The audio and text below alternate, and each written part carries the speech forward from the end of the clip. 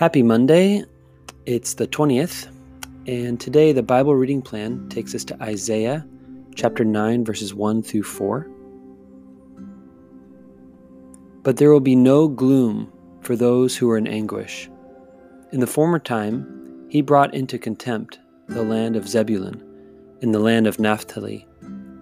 But in the latter time, he will make glorious the way of the sea, the land beyond the Jordan, Galilee of the nations. The people who walked in darkness have seen a great light. Those who lived in a land of deep darkness, on them light has shined. You have multiplied the nation. You have increased its joy. They rejoice before you as with joy at the harvest, as people exult when dividing plunder. For the yoke of their burden and the bar across their shoulders, the rod of their oppressor, you have broken as on the day of Midian. So I'll ask you 3 questions for reflection. What's getting your attention? What's God saying to you? And what's one way you can put this scripture into action?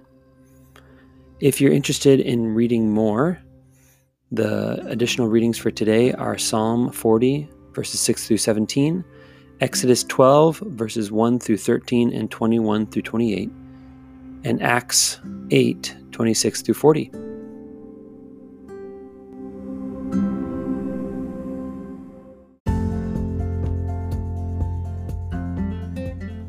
Thanks for listening to the Bible Reading Plan podcast. If you have any reflections on the scripture we just read, please click the link in the show notes to leave us a voice message. We'd love to hear from you. Let me send you on your way with a blessing. The Lord bless you and keep you. The Lord make his face to shine upon you and be gracious to you. The Lord lift up the light of his countenance upon you and give you his peace.